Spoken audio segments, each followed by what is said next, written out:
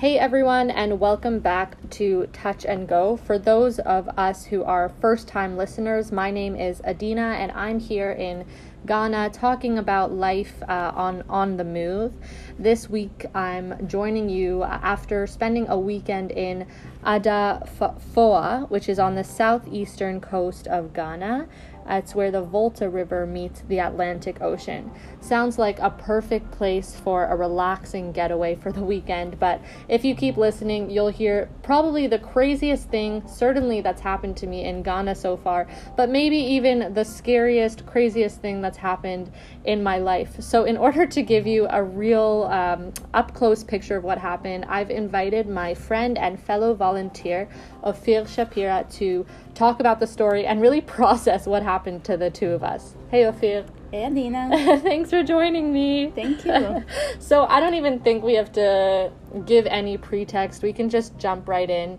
Let's talk about what happened. So this weekend we spent at the beach, and tell our listeners about our accommodations, like the kind of rooms we stayed in. Okay, so first of all, it's a magical place. We slept in a straw house that I think it's only 2 meters of room, and we had in the room one bed, one chair, and that's it. We had a little window next to our bed. I wouldn't even call it a window. It was like a little wooden like cutout in the room.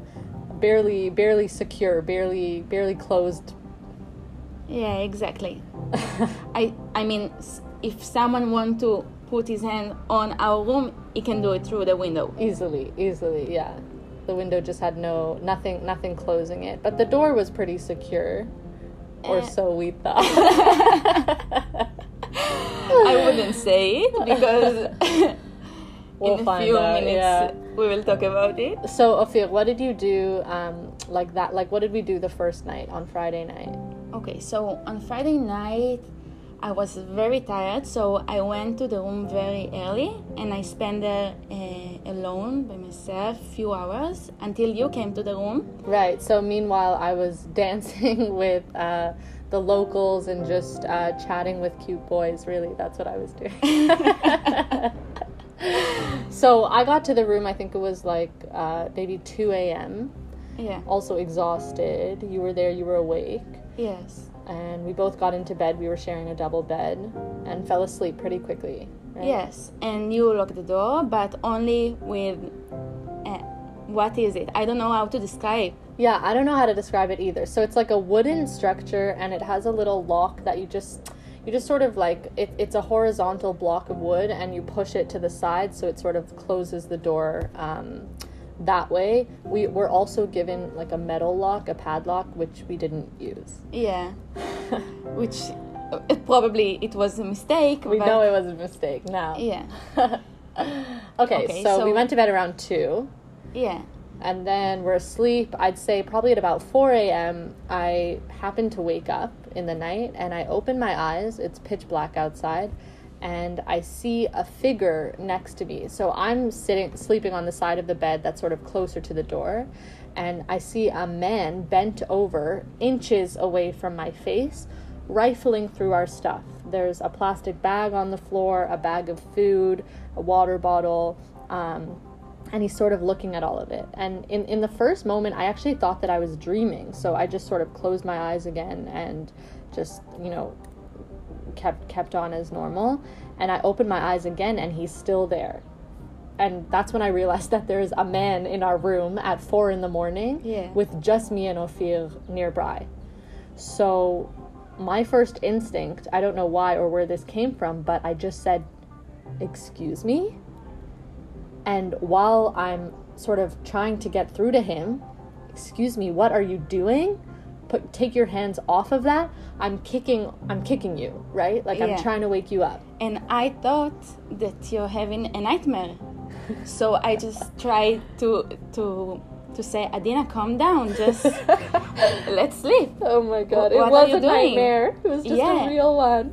And then I had a few seconds that I really didn't understand what happened in our room until I saw someone in front of my face, because it was dark in the room. I didn't see anything until I saw the man in front of our face. Exactly. So, and also, yeah, our eyes had to adjust to it, and it was just a sight you couldn't really believe. Like, who would think that someone would actually be in your room in the middle of the night? Yeah, and the door was closed, the window was closed, so I just asked myself at the first moment, how we get in the room? Yeah.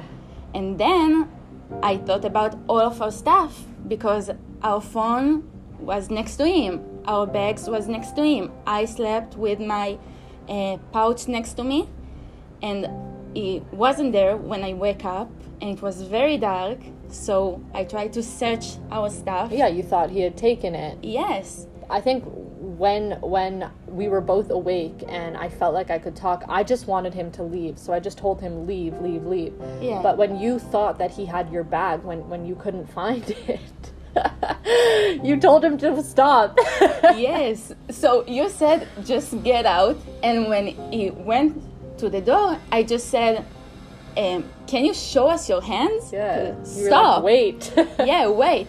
And then he just... You want to say what? Yeah, what he just did? He showed us his hands. There was nothing there, so we realized I guess he didn't take anything. At this point, I think we both realized that he was more afraid of us than maybe we were of him. Like, he was not making eye contact. He was actually responding to what we were telling him to do.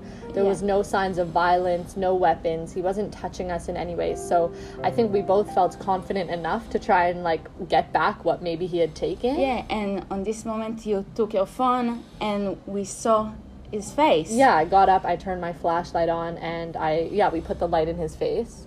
And then there was nothing in his hands, so I just said, I was backing up Ophir, I just said, give back what you took. Okay? And what happened? And then he had sheets on his hand, right? Yeah. And he just throw them on the floor and tried to take his pants off. And it was very weird. Yeah, he starts fiddling with his elastic, and we didn't know, two girls in a room, one guy, we didn't know what he was thinking. Of course. And with the light on him. And then we understood that he is wearing my pants. And then we realized that while we were sleeping, he just took my pants from my bag, put them on him, and he tried to give them back to us. Yeah, because we asked him to give back what you took, so he started taking off the pants that were already on him. So that's when we realized that, okay, this guy is not a threat. Yeah. And we did not want him to take off his pants. Honestly, we joked after that they looked better on him than they did on Ophir, a nice pair of Adidas pants. So we just said, okay, get out. And then he leaves. Yeah. Okay, and he closes the door nicely behind him, too. So then Ophir, we're looking at each other, what just happened? Yeah, it was shock. I was shaking. My heart was beating so fast. And we're just afraid that he's going to move to the next room that our friends sleep in. So we tried to call all of our friends, and no one answered. It's 4:30 in the morning now, 5 o'clock, whatever it is. Yeah, so we understand that we need to call to someone from the hotel that can help us. So somehow we managed to get the number of the manager, and we call him. His name's Vanessa, and he comes to our door. Now remember, it's still pitch black outside. Ophir and I are just shaking in our beds from what just happened, still processing. He comes to our door with another man, and this second man is holding this big stick. Okay. Yeah. And they look at us and they say, don't worry. They say, we know exactly who this guy is. He lives in the village over, and he is mentally unwell. He really is not a danger to you, but we're going to go find him. And you can imagine, you see a man with a big stick, just exactly what they're going to do once they find this guy, right? They say, just go back to your room, hang out, and we'll let you know as we find more information. Yeah, and of course we couldn't back to sleep, so we just lay in the bed. And I think waiting for sunlight to come so we could go outside. And every noise that we heard just scared us. Yeah. So I think maybe 1 hour later, we just hear someone screaming outside. Yeah, just like these wails, sort of, these moans from a little distance away. And we immediately thought, okay, they found the guy. Yeah. You know. And apparently this is what happened. They did find him.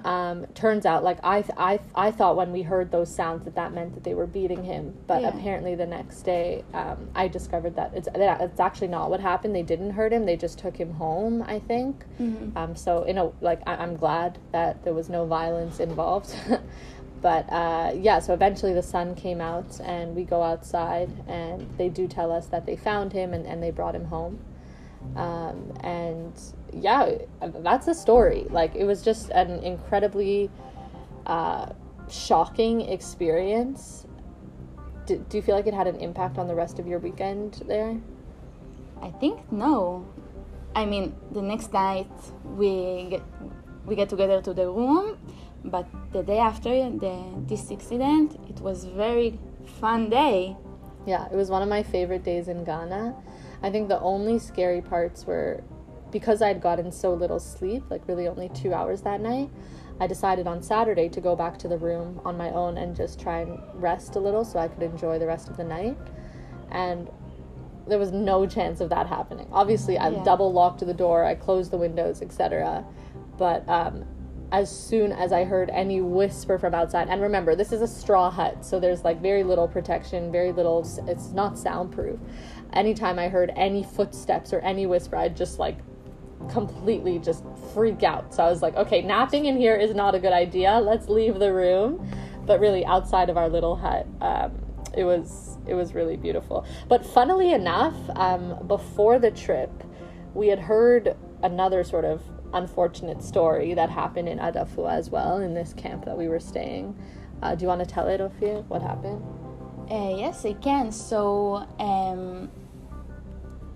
our manager of the project and one of the coordinators went to the same place, and it was summer this time, so it was very hot outside, and they didn't have a fan in the room, so they went to sleep to bed to sleep with the window open. Mm-hmm. And then in the middle of the night, someone came to the window with machete and asked them for money, and it was very scared for them because he just he had this knife in front of their face and demanded money. Yeah. So they got out of that situation. But funnily enough, when we got to our room, we joked like, oh, should we prepare a wallet just in case someone comes? And look at what happened. But I forgot the details that after the boy left the room and we came back, we saw his underwear on the floor. We saw his underwear on the floor of our room, and it was that really freaked me out, because that made me realize that he had actually gotten completely undressed while we had no idea. Like, we were fast asleep. Yeah. And it just made me realize, like, really how lucky we were that nothing had happened, because really we were two girls in the room. He really could have done whatever he wanted if he had been a little bit violent or had any kind of weapon. And just like, thank God that the situation ended as it is. And then when the manager of the hostel came back, he showed us a photo that he had taken of the boy when they found him. Right, in your pants, like, to show us that they actually did find him. And it was just like a horrible image to see. It just looked like you can imagine a captured terrorist, right? Like, sort of wrists together, looking down away from the camera. I couldn't look at his face in this photo. And at that time, we had also thought that he had been beaten, so it was like a horrible thing to see. But we know now that wasn't the case. So this is our crazy story, which is not to say that I felt in any way unsafe overall. Obviously, that situation was like very much an anomaly. Like, once, like, it just a very chance occurrence that happened, and definitely does not speak to our general experience in Ghana. Of course. Yeah, like, I think overall I feel really safe here. And the reaction of the managers and like all the staff, the next day everyone knew that like me and Ophir had been through this experience, and everyone wanted to just make sure we were okay. I don't want anyone to come out of this episode thinking that, you know, you'll never go to Ghana, you'll never go to this beach camp, because let me tell you, it's one of the most beautiful places I've ever been to. I want to go there again. Me too. I had an amazing time there. Just kind people, the friendliest people who really want the best for you, like, that I've ever met. Yes. So this is our story. Honestly, it's just going to be good to tell at parties, and it's something that will bond us for life. So we thought we'd share it with all of you. And that's it for today. Thanks for listening to Touch and Go. Ophir, any last words? No, thank you for inviting me. All right, and we'll be back with more episodes soon. Bye-bye.